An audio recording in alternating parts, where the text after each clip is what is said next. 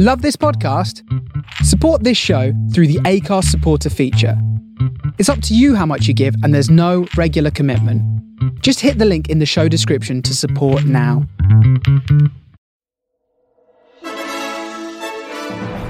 Is It Worth It? The Film Review Podcast presents Road to the Oscars. Join me, David Long, on this journey as we talk all things Oscars before the big event, the 93rd Academy Awards, on Sunday, the 25th of April, 2021. So sit back, relax, and enjoy Road to the Oscars. Hello, and welcome to Series 2, Episode 3 of Is It Worth It presents Road to the Oscars.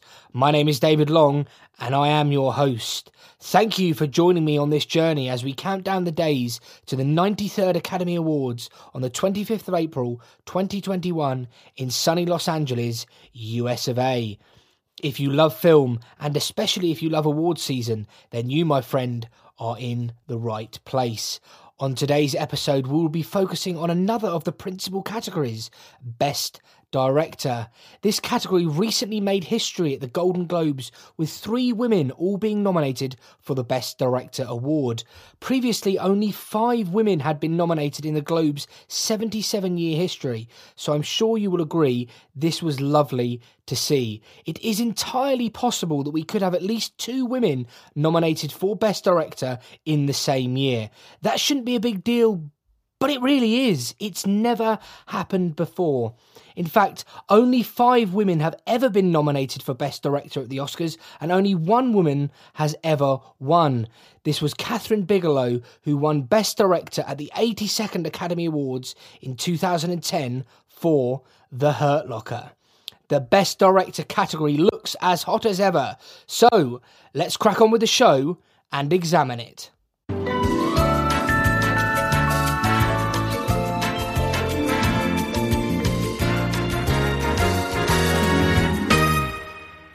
It gives me great pleasure to introduce my third guest on this series from the superb podcast, The Nomcast. It's the fabulous Andrew Morgan. Andrew, how art thou?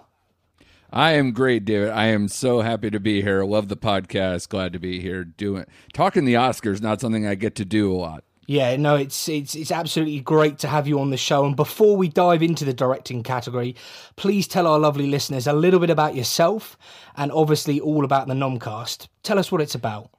Yeah, the Nomcast is the Netflix original movie podcast. So NOM, Netflix original movies. We basically, do deep dives, full out reviews on the most popular and biggest titles.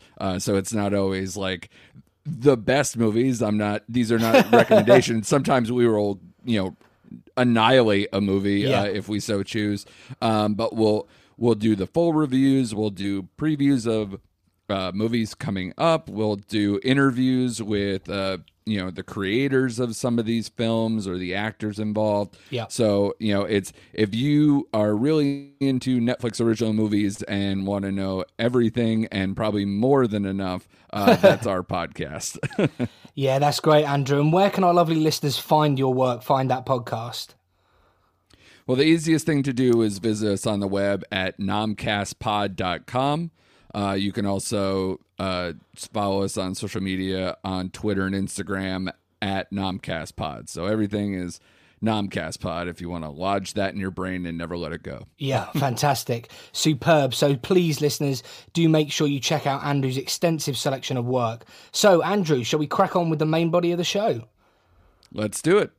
So, folks, it's our second episode in February, and award season continues to take shape. We've had the Golden Globe, Screen Actors Guild, and Critics' Choice Awards nominations all out. As well as this, the Writers' Guild nominations are out now, and the jigsaw puzzle of award season is starting to become clearer. Andrew, before we have a study of the director category, I really am fascinated to know, from all the Netflix films you've seen in the last 12 months since the last Oscars, what's been your favourite? And secondly, what's Netflix's best chance of gold come Oscars Sunday? Well, weirdly, these are two different answers. You would think that the cream would rise to the top on both sides, but I'd say my favorite film of the year is not one that's necessarily in the Oscars conversation, at least as far as Best Picture is concerned. I truly loved The Life Ahead with Sophia Loren. Oh, okay. Yeah. It made me openly weep. It made me. It's poetry. It was such a beautiful story. An incredible performance. For a young actor that is kind of acts as the lead in this film. It's gorgeous. You know, if you can handle subtitles, you know, of course, I definitely recommend it because some of the international titles have actually been my favorite of the year. So, you know, Netflix included in kind of overall. But yeah, I'd say The Life Ahead was absolutely remarkable. But as far as like my favorite that film that's still in serious contention, Chicago 7 would probably be that. Even though I would say I have third act issues a little bit, slightly. Yeah. I still think it's, you know, it's not only it's probably its best chance, but it's also my favorite of that. Though there are multiple movies for Netflix that I think could bring home at least one, if not multiple Oscars. Especially when you consider Mank and Ma Rainey alone might bring home a bunch because they have several below the line noms that they are kind of front runners if you look at Gold Derby or betting odds. Yeah. You mentioned the betting odds there. The really interesting thing about the betting is the film that at the moment is gaining that momentum in the market and that interest is definitely The Trial of the Chicago 7. I think it's got a good chance of winning Best Picture Drama at the Globes. Obviously, it's up against Nomadland, and depending on what book you look at, they're both pretty close in the betting. But the Oscars betting, which is something that I monitor very, very closely, The Trial of the Chicago 7 is definitely, that Netflix juggernaut is something that is gaining momentum. So, Andrew, really appreciate those two answers. And that obviously leads us on to take a look at the Best Director category. And like our previous episode, I think it's important to highlight the nominations so far in this award season, as that gives us a great insight into the Oscars race that is unfolding. And before we list the nominations, just a quick date for the diary for our listeners. The Director Guild nominations are out on Tuesday, the 9th of March. And as always, these will be a key precursor for the Oscars. So let's focus on some nominations we do have. And one of the nominations we do have is the Golden Globes. And the Golden Globe nominations are as followed. Best Director in a Motion Picture. We've got David Fincher, Mank. Regina King, One Night in Miami. Aaron Sorkin, The Trial of the Chicago 7.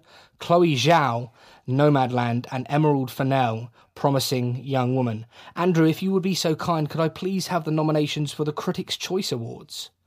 Of course. You have Lee Isaac Chung from Minari from A24. Emerald Fennell, Promising Young Woman from Focus Features. David Fincher for Mank from Netflix. Spike Lee, Defy Bloods from Netflix.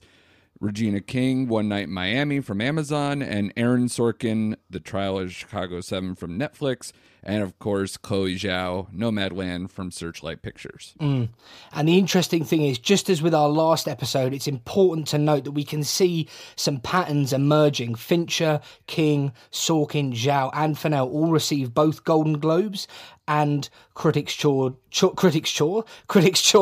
Awards nominations. And Andrew, before we study each director in a little more detail, who do you think are the lock nominations come Oscars Sunday? Well, it's a little hard to say, sort of. I would say that because if memory serves, that the DGA nominations is the big outlier here that we don't have. And if I remember correctly, that they're kind of almost not 1-to-1, but like they're the biggest precursor that definitely you need to have as far as, you know, going forward with the Oscar nomination predictions. But right now, if I had to say, Chloe Zhao, David Fincher, and Aaron Sorkin to me are locks. Yeah. And then the last three are kind of, you know, King, Fennell, and Chung kind of battling for those last two spots. Yeah, I have exactly the same thing. I have Zhao, Fincher, and as locks, and then Sorkin I've got as like a possible lock. I know that's a bit of a hypocritical statement, but I haven't got the commitment to say Sorkin, but I'll agree with you. Zhao, Fincher, and possibly Sorkin. And you mentioned the DGA there. I do actually have some stats. I've done a bit of research over the last couple of days. I've had my calculator out, and I've been doing a little bit of mathematics. And I think they are important before we dive into the director category. So what I've done, Andrew, is I've actually looked back over the last 20 years of the DGA, the Globes, and the Critics' Choice Awards to see if we can see any patterns or clues about what these awards mean for your Oscars chances. And the results were really, really interesting. And I'll start with the DGA. In the last 20 years, 16 out of the 20 DGA winners have gone on to win Best Director at the Oscars. The 4 Guild winners who did not win the Oscar were Ang Lee, Crouching Tiger, Hidden Dragon in the year 2000, Rob Marshall, Chicago in 2002, Ben Affleck for Argo in 2012, who, believe it or not, was nominated despite winning the DGA, the Globe, and the Critics' Choice, was not actually nominated at the Oscars. And finally, last year's award season, Sam Mendes, who won the DGA, but Bong Joon-ho won the Oscar. So that's 16 out of the last 20 DGA winners went on to win at the Oscars. That's an 80% crossover in the last 20 years. And I'm sure you'll agree that's an incredible number. So like you said, those DGA nominations are going to be very, very interesting. And just briefly, if you look at the Critics' Choice and the Golden Globes, you get a slightly different picture. In the last 20 years, 13 out of the 20 Critics' Choice winners have gone on to win Best Director at the Oscars. That's a 65% crossover. And finally, in the last 20 years, 10 out of the 20 Golden Globe winners have gone on to win Best Director at the Oscars. That's a 50% crossover. So in the last 20 years, you've got an 80% crossover for the DGA, a 65% crossover for the Critics' Choice, and a 50% crossover for the Golden Globes. So in theory, if you don't win the Globe, your Oscars chances are still, they're still alive. It's more about that DGA. Correct. Yeah. It's so important. And obviously we have the Golden Globes this Sunday. Yeah. So, we're a little ahead of the game, but I think as far as at least nominations go, I think they're definitely coming together. Yeah, I'm really excited for the Golden Globes on Sunday. Unfortunately, we don't actually air them live in the UK, so I'm going to be following them on Film Twitter, literally refreshing my page, watching those those winners come through. So with those statistics in mind, let's start by taking a look at the first director on our list, and it's Spike Lee for Da 5 Bloods. His Oscar history is really interesting. He's had 5 nominations, including 1 win for 2018's Black Klansman in adapted screenplay, plus an honorary Oscar in 2016. Previous films, to name but 2, is Malcolm X and The Black Klansman. Andrew, what did you make of Da 5 Bloods? And also, what do you think about Spike Lee as a director and his chances come Oscars Sunday? Da 5 Bloods, I didn't think it would be as critically praised at the end of the year as it was. Yeah. Especially after, we have quite a bit, like you said. I mean, we're talking about basically 11 directors to come, and he's kind of in the bottom of the order. I would actually agree with that assessment. I thought I had some issues with that film in terms of structure and things like that. That would definitely, I would mark against Spike Lee himself for that. I mean, it's good. It's definitely not top tier Spike Lee by any measure. I would agree, yeah. And as far as the Oscar chances, I mean, only nominated once for director in 30 years. He won his Oscar, for adapted screenplay recently on top of his honorary awards. So I don't see this being some case of like, oh, we need to get Spike in here. Yeah. Even for like, say, a lesser film to like bump him up. I don't see anything like that going on. So I'm thinking he's out on this one. Yeah, there is some sort of logic to the madness of this order that I've created, and I think Spike Lee he's on the outside looking in. And the strange thing about The Five Bloods is I really enjoyed it. We reviewed it on the main show, and we did have issues with elements of that film. Two things I would say quickly. Delroy Lindo I thought was tremendous. Awesome. We touched upon him in the last episode. Scandalous, some of the snubs that he's been getting, but this is not an acting special, so we'll focus on the director. I think, like you said, it's not Spike Lee's best work, but it's a film that seemingly came out ages ago as well. Yes. You know, I was.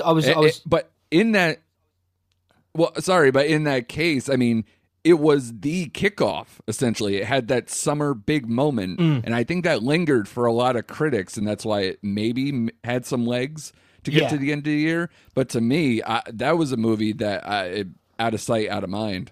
Yeah, I totally agree. It's one of those things that's sort of come and gone. Very different to the next director and film that we're going to look at. Which if you follow award season, if you look at Film Twitter, if you look at the nominations, Sound of Metal from Amazon Studios, the director is Darius Marder. He's never been nominated for an Oscar. Previous films include things like The Place Beyond the Pines in 2012 and Loot in 2008. Unfortunately, this is not a film that I've seen. Now, have you seen this one, Andrew? I have. It's an impressive film. I think it's very understated. I didn't understand why people were putting it like, say, their tops for some critics across the board. I think it's a good performance, all the way around. Rocky, I thought had some potential for best supporting, but I don't think that's going to happen. Riz Ahmed, definitely is, has tremendous momentum. Huge, for best actor, but I think, not to dip into other categories, but I think the Chadwick Boseman thing, I would hope, is all but locked up for best actor. I think, and the odds makers are kind of going in that direction. But it's also hard for a movie that's a first feature to really gain that much momentum, unless Amazon pushed incredibly hard and somehow made it work. But for a first feature, he has no real precursors in terms of any of the other nominating bodies. Yeah. And he has one nomination for Best First Feature at the Indie Spirits, but we won't know the results of that until almost at showtime. So I don't think that helps a lot for him. So I think, again, kind of outside looking in. Yeah, I would agree with that. I'm really excited to see this film. Obviously, me and Craig will review it on the main show once we get hold of it. And give you guys a full analysis of that film. But yeah, Darius Marder definitely on the outside looking in, but like you said, a very interesting piece of filmmaking there. Another person to touch upon and another film to touch upon is Florian Zeller for The Father. This comes from Sony Pictures Classics. His Oscar history, he's never been nominated. He's actually a French writer and director. He is, according to The Times, which is a UK paper, the most exciting playwright of our time. He's written more than 10 plays which have been staged in more than 45 countries. So this is a man that's not a stranger to creating dramatic pieces of work. I'm not sure if this is his first feature film, but it is. Yeah, that's what I have it as. It's his first. Yeah. Yeah, and I unfortunately, again, I haven't been able to see The Father. Have you seen this one? No, this film is not out in the U.S. To watch just yet. Like, I feel jealous of people who got to watch it out of Sundance last year. And that's why for some people are like, my goodness, what year is this? Because it's been over a year since this movie technically, first came out. Yeah, I've made the joke on the main show. I've watched the trailer. I've squeezed as much juice out of that trailer as I can, and it looks. I mean, again, this is not the acting categories, but Olivia Colman looks tremendous, and the lead actor there, who's Anthony Hopkins. I nearly forgot his name there. He also looks great. But for Florian Zeller, she's if you go on Gold Derby and Variety, her name is mentioned, so that's why she comes in at number 9 on our list. Again, I would say she's sort of on the outside looking in. Wait a minute, I've just realised I've been referring to Florian Zeller as she for the last 30 seconds. I do apologise for my buffoonery. I can confirm Florian Zeller is definitely a man. My apologies for that. And swiftly moving on to the next film. The next film is something that I'm really, really excited about. We haven't had a chance to see it yet here in the UK. I believe it's out in theatres in the US and also on HBO Max. It's Shaka King's Judas and the Black Messiah. Comes to you from Warner Brothers. Oscar history, never nominated. Previous films include Newlyweds 2013 and Mulligan's, I think that's how you say it, 2015. Andrew, what did you make of Judas and the Black Messiah and also Shaka King here? This saddens me. This is my favorite film of the ones in serious awards contention, and it doesn't seem to be getting the momentum that it deserves. I loved his direction, especially for being only a second feature, and the first one was 7, 8 years ago at this point. I would put him in if I had a vote, but sadly I don't. I've been impressed with him, not only in interviews, but also with the film itself basically being like this Trojan horse, building in a Departed style crime movie around a biopic for, Fred Hampton, that it's an impressive feat all the way around. It's well shot. The screenplay's tight. I can't say enough about this movie, and super impressive that this is like the first big studio picture for Shaka King. I can't wait to see what he does next. Listeners of the main show will know Craig gave me a bit of stick, so I watched the trailer for this film, and for me, I said on the show, if trailers could win Oscars, yes, like this trailer would win an Oscar. This trailer blew me away, and I did a little bit of research, I did a little bit of studying, and regular listeners will know I like a bet, and I do like a bet on the Oscars.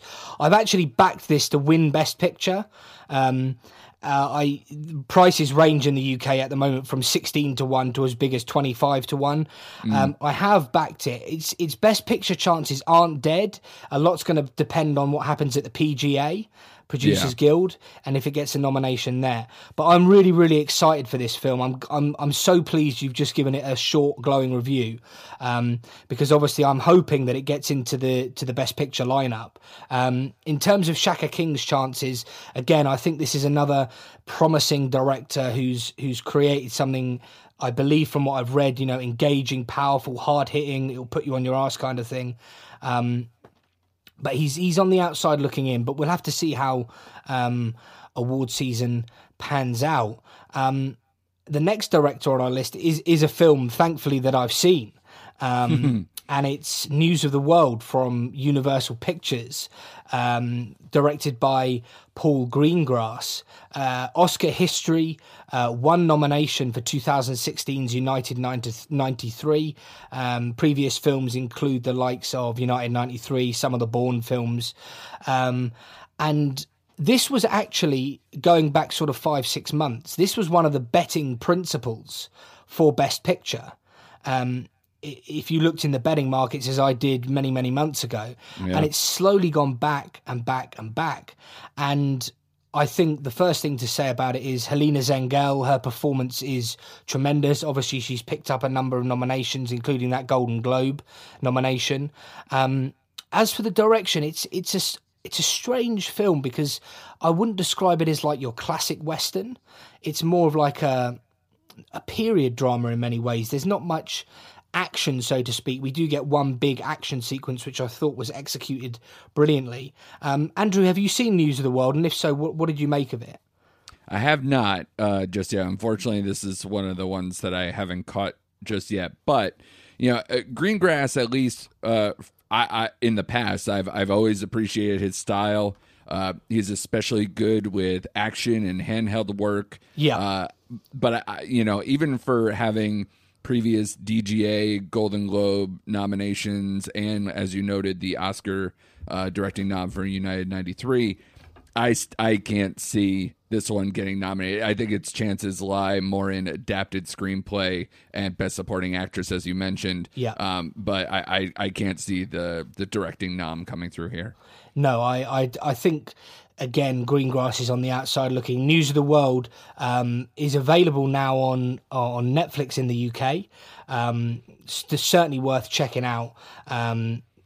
But the next person on the list is really interesting, because I would say it's the first of the people we've discussed that I think there's genuine chance of that, or there's an outside chance of that Oscar nomination, and that is Lee Isaac Chung for Minari, which is an A24 piece. The Oscar history is never nominated. Previous films would include Lucky Life 2010, Abigail Harm 2012. I haven't had a chance to see this yet, but I've heard tremendous things about this movie. I'm taking it you've managed to catch this one, Andrew. Yeah, I was lucky enough to see this at Middleburg Film Festival, and I was very impressed. I didn't know, it obviously had a lot of momentum, winning awards out of Sundance, and then I was able to see it, like I said, on the festival circuit during the year. But my goodness, a tremendous effort for a director that I was unfamiliar with, and it's a deep cast. It's a quiet, understated movie, but with some powerful performances all the way up and down the card. So, yeah. Lee Isaac Chung got Critics' Choice and Indie Spirit directing nominations. Yeah.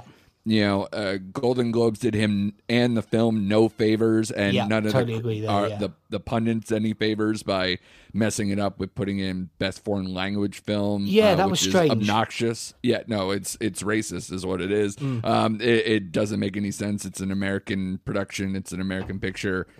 Just because you're speaking a different language, it's outdated. And the Golden Globes, the Hollywood Foreign Press is going through their own scandal right now. Yeah. So I'll let the other people string them up for it. But this one was just weird. If you want to call it that, if you don't want to call it racist, but DGA nom here maybe puts him in. Yeah. But I'm curious to see where that goes, because I think he might have a tough time. Yeah, I totally agree. But we've said other people on the outside looking. He's sort of knocking on the door. Yes, the door hasn't been opened yet. But like you say, that DGA is we said in the last 20 years, 80% of those DGA winners go on to win the Oscar. And people who are nominated for the DGA, unless you're Ben Affleck, who won it and wasn't nominated at the Oscars, bizarrely. Right. Tend to get that nomination. So yeah, that's Lee Isaac Chung for Minari. Thank you, Andrew, there for that analysis. And yeah, like you said, the Hollywood Foreign Press Association is oh boy, where do you begin with that? Some of the stuff I've been reading recently, it needs to get into the 21st century. Yes. Oh my goodness. Yes. It's struggling to play by the rules, I would say, but we won't get too much into that.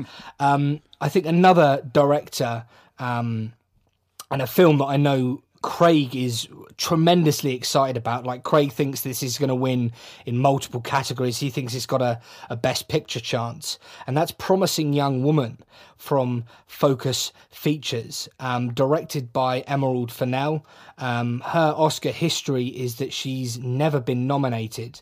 Unfortunately, this is a film that I've not been able to see.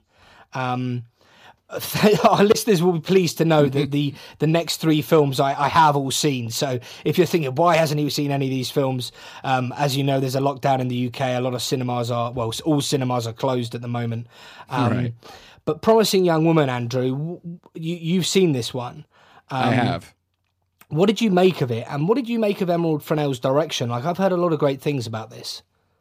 So I enjoyed the film. It's definitely high up there. It's in, probably my top 15 of the year. I didn't make it into the top 10, but what I would say is the film feels like a direct descendant of Jordan Peele's Get Out. Like, it's got tons of style. It's an impressive debut, high concept with important themes.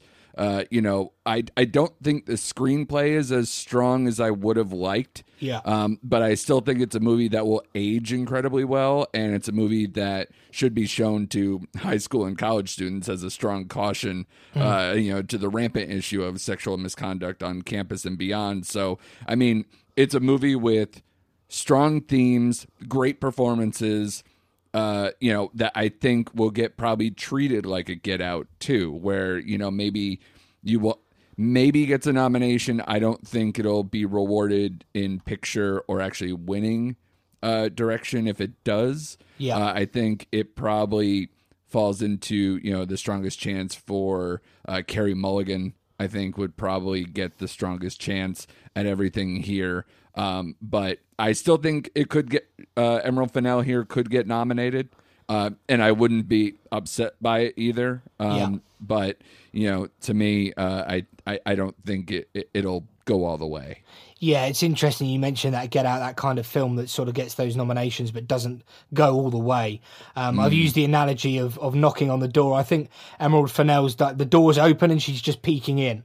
Yes. And she's people are looking at her, people are taking this piece of filmmaking very, very seriously.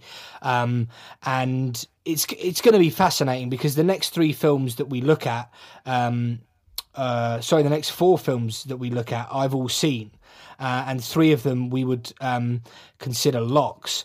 The next film the director we're gonna have a little look at is David Fincher for Mank. This came out on Netflix, and I have to say, Andrew, you did a great crossover with Mike, and Oscar on this. Lengthy. It was a long, deep dive, but check out Andrew and Mike, and Oscar. It's available on all good podcasting apps. A really good deep dive into this one. Fincher's Oscar nomination or Oscar history is interesting. 2 nominations, 2008's The Curious Case of Benjamin Button and 2010's The Social Network. Previous films, Seven, Fight Club, The Curious Case of Benjamin Button, The Social Network, Gone Girl. I've got a little bit to say about Mank, but I obviously know from listening to Mike and Oscar's crossover some of your thoughts. But for our dear listeners, what did you think of Mank and what did you think of David Fincher's direction there? Well, first of all, just for his case, just to piggyback on what you were saying, 2-time Oscar nom for directing, 4-time Golden Globe for directing with 1 win, and 3-time DGA. A lot of the commonality in terms of his resume for this year and for Mank.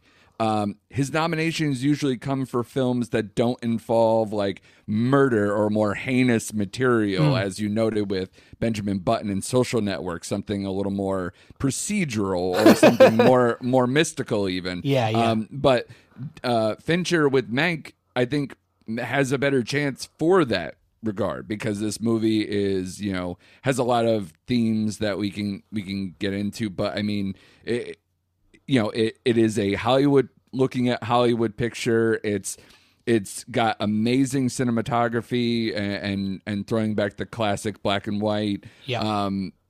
A great performance from Oldman, as well as, Amanda Seyfried. I don't know, like she's definitely been knocked down several pegs where she was the front runner at one point, but I thought that was, incredibly well deserved when she was kind of the front runner for a while there. But yeah, it's a movie that it's probably my, right behind Chicago 7, kind of, and right there with Ma Rainey in terms of like my favorite Netflix films that are in contention. Definitely like a top 10, top 12 of the year film for me. And, I love Fincher. This is not my favorite version of Fincher. But I think it's well done. I think the more times you watch it, the more it builds on you. I know it has for me, because it's got tons of style and great performances, and especially for any deep level film geeks and historical buffs, you get all of those buttons pushed from Fincher here. Plus, how do you not love the family ties of bringing his father's screenplay to life here? So I think he's a lock for the nom. I actually, like, if I know people love to say gun to my head, but I think it's a 2-person race between him and Zhao, and I would not be shocked if he won. Yeah, that's fascinating because I will actually touch upon the betting odds for the Golden Globes shortly, but he is second favourite for the Globe. And I like Zhao, you look at the betting market, you look at everyone's lists on Gold Derby, she seems to be really, really high up, or number one in most places. But this film from Fincher, like, I came into Mank, I didn't know a huge amount about it. I'd obviously seen the trailer. I adored this movie. Like, I did Mike and Oscar's Mank miniseries, I did Citizen Kane, I did Mank twice. I've watched this film twice. I know other people have watched it a lot more than that. And it is a film that you wanna sort of, like, us film geeks, we love it. You know, the Citizen Kane references, some of the Easter eggs in that movie are tremendous. Sure. But the way it's shot, the direction, I think Gary Oldman's performance was Darkest Hour. Churchill's an amazing historical figure here in the UK, and there's been lots of people who've portrayed him on screen. I wasn't the biggest fan of his Churchill. He obviously went on to win the Oscar, but for me, this is like one of his best career performances. We said on the last episode, in terms of his acting, the ability to act drunk and to do it well is very, very difficult. But if we look at it from a directing perspective, the ability to direct someone and to get the best out of them, and I think that's what Fincher's done here with Gary Oldman and with the cast, and it's a tremendous film, and it's like I said, I will touch on the betting odds a little bit later, but I think if he's going to win, it has to start at the Globes for me. Yeah, especially for the Globes giving Mank the most nominations. Yeah. You know, and I think that because the performances aren't steamrolling anybody or in the lead by any stretch anymore, and even, you know, cinematography might win, obviously, like going forward or something, but, you know, it's really Fincher, screenplay, and the screenplay by his father and Best Picture are their best chances besides the below the line stuff. And you're right. It has to start here, and I think he definitely has, has to get more DGA here as well because, you know, like I said, 3-time DGA nominee, but it's for all the movies that aren't his more, you know, sinister stuff. Yeah, and there is some sinister stuff in there. Yeah. Oh, and it's my favorite Fincher stuff. I'm a deviant, David. So you can you'll get to know me even more. But yeah, so I love that about him. I love the dark grind. I love, you know, like Mindhunter he did in between. I love that stuff. Yeah. But man, I can see him winning for the fact that he's never won, and he's one of our greatest living filmmakers. So, you know, that does carry something, especially in a year where maybe it's not a slam dunk of who would win. So, you know, there's always that. Yeah, I think you're spot on. For me, I think Fincher is the one to take on Zhao. I think Fincher over Sorkin personally. But like you said, he's such an experienced director. He's got an incredible filmography, brilliant filmography. Curious Case of Benjamin Button is actually one of my favourite films. I rewatched it again at Christmas. I just think it's a majestic piece of filmmaking. I love it. And other things like Seven and Fight Club in there as well. I mean, how can you not like those movies? He's very, very experienced behind the camera, but directing, etc. Someone with a little bit less experience in the directorial chair is Regina King. She directed One Night in Miami, which is brought to you by Amazon Studios. Her Oscar history is 1 nomination and 1 win for 2018's If Beale Street Could Talk in Supporting Actress. And it's a theatrical directorial debut. She has done some documentary and TV work, I believe, but this is her theatrical directorial debut. And it's a damn good one. I really enjoyed One Night in Miami. For me, it was all about those 4 performances and those 4 iconic characters. And with a screenplay like that, and with 4 such big, bold, empowering American figures, it takes a talented director to bring that all together and to produce an engaging, and it is a really engaging piece. together. What did you think of One Night in Miami, and where do you stand with Regina King in this director's race? I like this movie a lot. It's right behind Judas and the Black Messiah of like the movies in contention. It's super high up for me. It's a top 5 film of the year for sure. Weirdly, just as a side note that no one cares about, it is my second favorite Amazon film of the year. And if nobody's seen I'm Your Woman, oh my God, it was my favorite movie of the year. It's tremendous, but that's for another podcast. So I just wanted to put that out there. It is awesome. Right here. I'll have to. So this podcast is called Is It Worth It? So that's definitely one that's worth it, Andrew. 100% worth it. I did not expect to be blown away by that film, and it's my favorite of the year. That's great to hear. But as far as One Night in Miami is concerned, I was lucky enough to see the film in Middleburg as well as Minari, and and then once it came on Amazon, I rewatched it immediately because I wanted to not only refresh myself for conversations like this, but I was excited to see it again. There are very rare films this season am I jazzed to revisit. Some of these are so heavy, or something. This is just an easy pill to go down. Yeah. And it's you can tell, it's an amazing script from Kemp Powers here, who also did Soul this year, and it's based on his play. And you could tell it's developed from a play, very limited locations, a lot of heavy dialogue, but to me, that I thought she did a very good job of making it staged well enough, positioned well enough that you didn't feel this claustrophobia that you get from stage adaptations sometimes. Yeah. And then, they do their best with trying to move out of the hotel room and try to get some extra things done. And when they are outside of that, I think it is effective. So kudos to her for that. But I would say it's not really an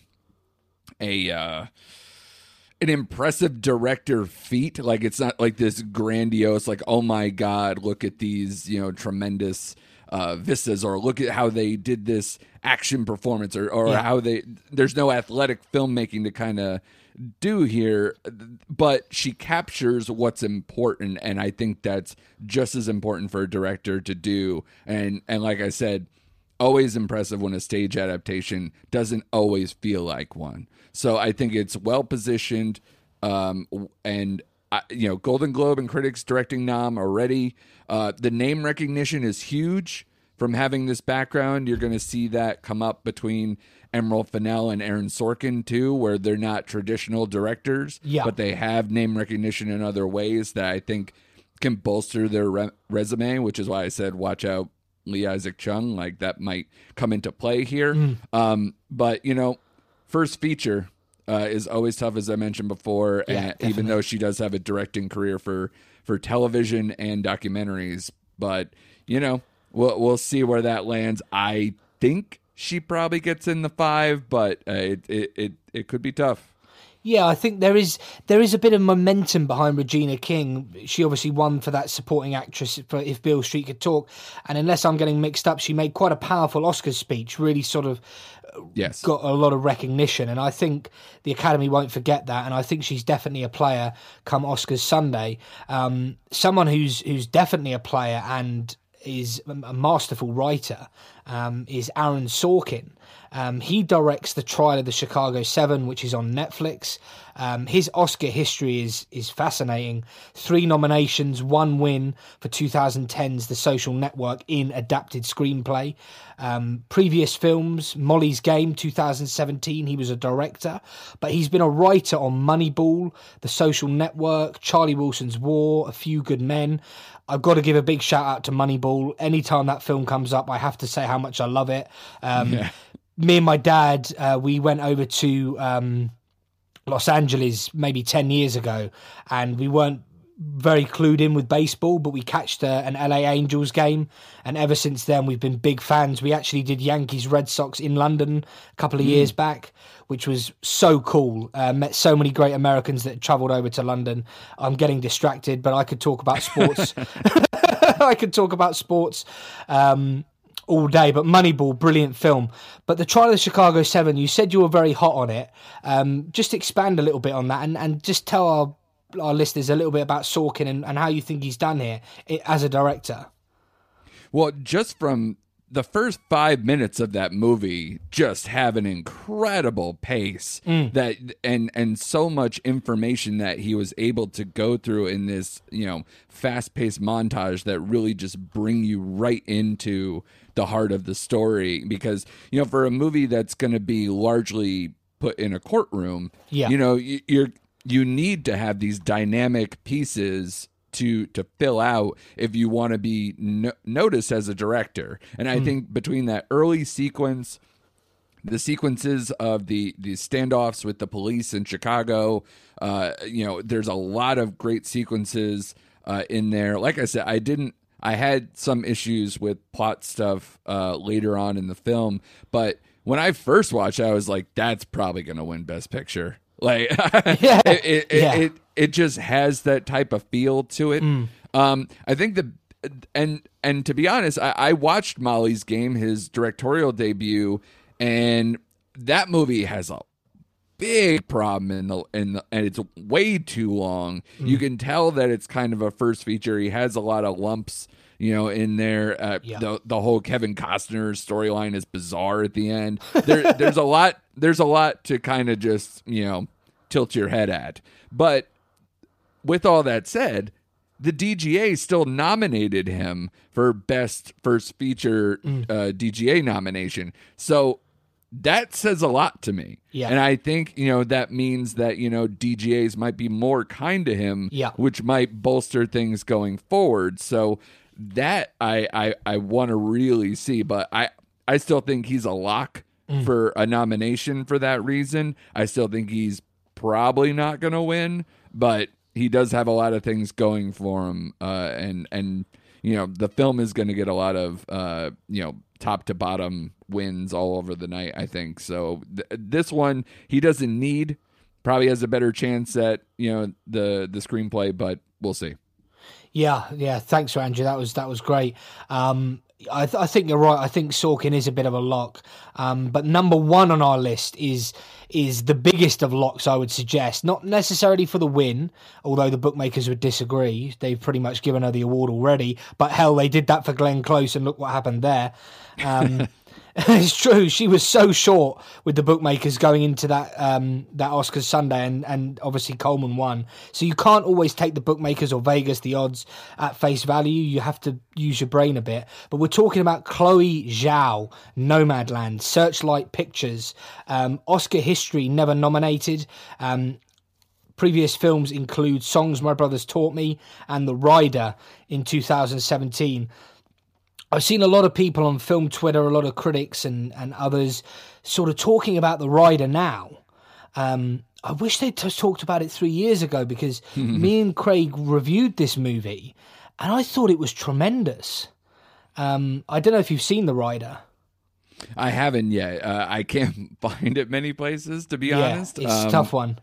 It is. And like you said, it didn't get a huge amount. It was like, I think, an indie spirit and critical success back then, but nothing to the level of, major awards conversation, which is, I think, probably the biggest knock against her in a way that, maybe because she's not with name recognition as much as a lot of these other people here, that might do something against her. And especially if, say, the Golden Globes, who are an atrocious awards body, that and they don't love to champion people of color or women very much, that if, say, Fincher or Sorkin wins Best Director at the Globes, I think that would be something to where she might get knocked down a peg and lose some momentum too.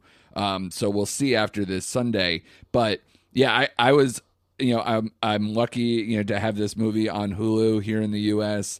and finally got to see it when it premiered on Hulu a couple weeks ago. And yeah, really good film. Love her style. It's this verite style that, harkens to almost like putting Frances McDormand in a documentary about nomads in a sense. And to be honest, she loves having that verite style. Like you see it a lot with her first two features, and a lot of the same crossovers in terms of types of shots she likes. And the amazing vistas is like a cheat code in this movie to like get people to just be like, just seeing the country, seeing the countryside, seeing these gorgeous images.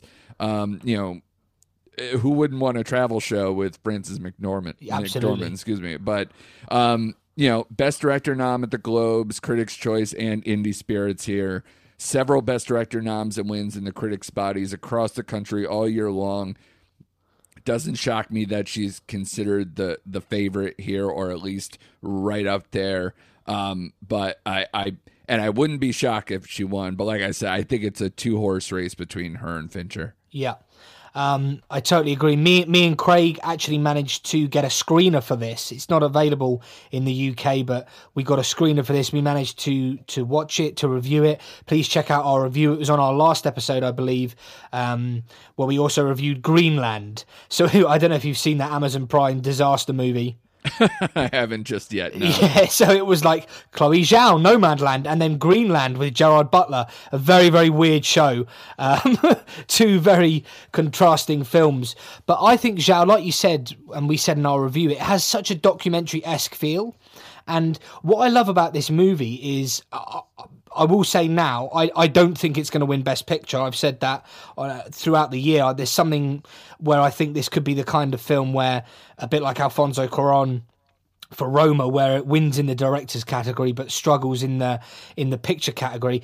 Because again, as a film buff, I love the pace it has. I love how the film moves with this really engaging pace, but at the same time not a huge amount happens. It's very, very bizarre, and I think that's credit to Chloe Zhao on her ability to direct. And like you said, Frances McDormand is tremendous.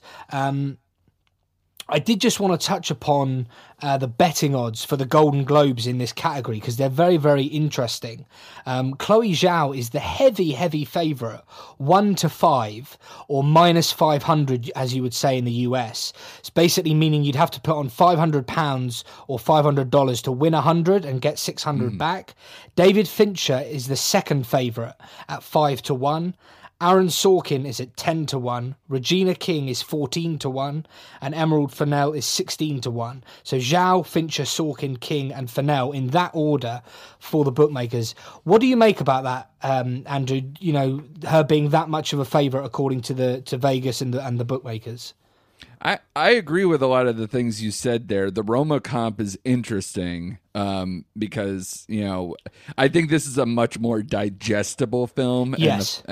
And it does have help from now being on streaming services and everything else and being available, but it was available late. So I'm interested to see how that pans out. I can definitely see what you said as far as like picture goes, and we could. I don't want to compare, and I've heard a lot of people saying like Chicago 7 is going to be the Green Book of these things because I think that's not an equivalency that I want to see go forward. But I think there are a lot of commonalities in terms of where it could overtake that. I think there's something to say also with the acting guild is the largest body, and there's a ton of non-actors in this film. There's only a couple of real actors. So I wonder if that might hurt just enough to be less recognized than it will going forward. But we'll see. We'll see where it goes with that. But I agree with you. Like, it just seems like it's just not gonna win enough. Like it's not gonna get enough through, and not anything of the film's fault. The film is very good. It's definitely a top 10 film for me, top 5 film. But yeah, I don't know about this one, especially in the puzzle theory, right? I don't know where this fits either, where it's going to be like, we want to recognize this film, so maybe it gets adapted screenplay, and that's where it gets it, or is it going to be Chloe Zhao, and when it doesn't get picture, in the Cuarón example you said, I can definitely see a lot of those scenarios happening, or Frances McDormand maybe, but like she's got a uphill climb with a strong category, Very strong, yeah. and not to mention, you know, like I said, it's basically just her and Strathairn for real actors in that film. So I don't know if that'll work too. And she's already has multiple wins, so we'll see. We'll see how that plays out, but it's driving me crazy, and I know it's driving our mutual friends Mike, and Oscar crazy. Oh, yeah. Puzzle theory is all over the map. Precursors aren't all the way set out. The calendar's all the way off, so we're all goofballs right now. We don't know what's going on, so this is fun to kind of, as a talking exercise, but I'm sure come even just after Golden Globe Sunday, we're all going to have different opinions that will shake it all up. Before we round off the show, Andrew, we've listed 11 directors there. I did give you a couple of other directors to potentially to talk about. Very briefly, was there any in that list that stood out for you that you were really impressed with, that you think might have an Oscar chance come Oscars Sunday? I don't think any of the ones you listed has an Oscars chance, but just to kind of just touch on them a little bit, like George C. Wolfe, I think deserves a lot of credit in the same way Regina King does for adapting a play of that nature, a very even more claustrophobic play than even One Night in Miami. And he actually changed the ending of the play to give additional things to make it actually, I think, a more potent film. So that's what you get when you get a good director, and George C. Wolfe should be recognized for that in some fashion. I don't think he'll be recognized in nomination form. Christopher Nolan, one of my favorite directors. Same here, Tenet is beautiful to look at, an incredible score, good performances of a movie that is incoherent largely at times, and it's my least favorite Nolan film to date. So, you know, is he still an accomplished, amazing director? Yes. Is the fact that he's getting nothing for Tenet applicable? Yes, I think so. I know others who would disagree, but you know, I think largely the critical bodies have kind of slammed it down, at least enough. And then you know, Korto Mandrusko for Pieces of a Woman. You know, an amazing opening sequence. Oh, incredible! That I think that will live on going forward. I don't see a nomination as well, because I think structurally the movie has a bit of a problem, and I think, you know, some of the, you know, the things that we rather forget kind of hurt that film, especially, you know, given Shia LaBeouf too and everything else. So that movie is kind of not cursed. It's a little cursed, but it's definitely worth watching. It's an incredible Vanessa Kirby performance, but I don't think for direction he'll get any favors. And Sam Levinson for Malcolm and Marie, I feel like it's kind of on that Regina King, George C. Wolfe conversation, even though this is not a play adaptation, but it moves like it in such it's a one location, two people film that's incredibly difficult. And I think for how they staged their actors positioned their camera, and some of the cinematography is gorgeous in this film, and it's, I think, such an impressive feat, but it's something that's probably going to get more recognized for its performances more than anything. So Sam Levinson, I applaud you, especially for, you know, coming after other targets that is an uphill battle. But, for a movie made in quarantine, that movie is one of the better ones of the year, and it should never have been for how difficult it was to accomplish that movie. And you did a review with also Mike on Malcolm and Marie, I believe. Correct. Yeah. Guys, definitely check that out. It's a hell of a good review. Andrew, thank you so much for joining us on Road to the Oscars episode 3. It's been an absolute privilege doing this deep dive with you and having a little study. Really do appreciate you coming on the show. Thanks for having me. I had a great time. Like I said, don't always get to visit outside of the Netflix bubble. So I appreciate being able to talk about a lot of the other films that I truly adored throughout the year. Yeah. And just a little reminder for our lovely listeners where they can find your podcast. Easiest way to do it is nomcastpod.com. We even have a collections drop down where I have an Oscars collection to have like all the past films we've reviewed that are up for Oscars or awards chase stuff. So hoping to get to add a few more to that collection this year come March 15th. But right now you can check out all the old episodes and our current ones. And we have an upcoming State of the Union that I like to do with also Mike from Mike and Oscar as well, where we kind of look forward to the entire year. And it's fun to always look back and see how wrong we were, considering, I think, you know, Although I will give Mike credit on this podcast real quick to say he did say red flags abound for Hillbilly Elegy. So he nailed that right on the head. So Hillbilly Elegy. I actually, before we end the show, I had a nightmare the other day that got nominated for Best Picture.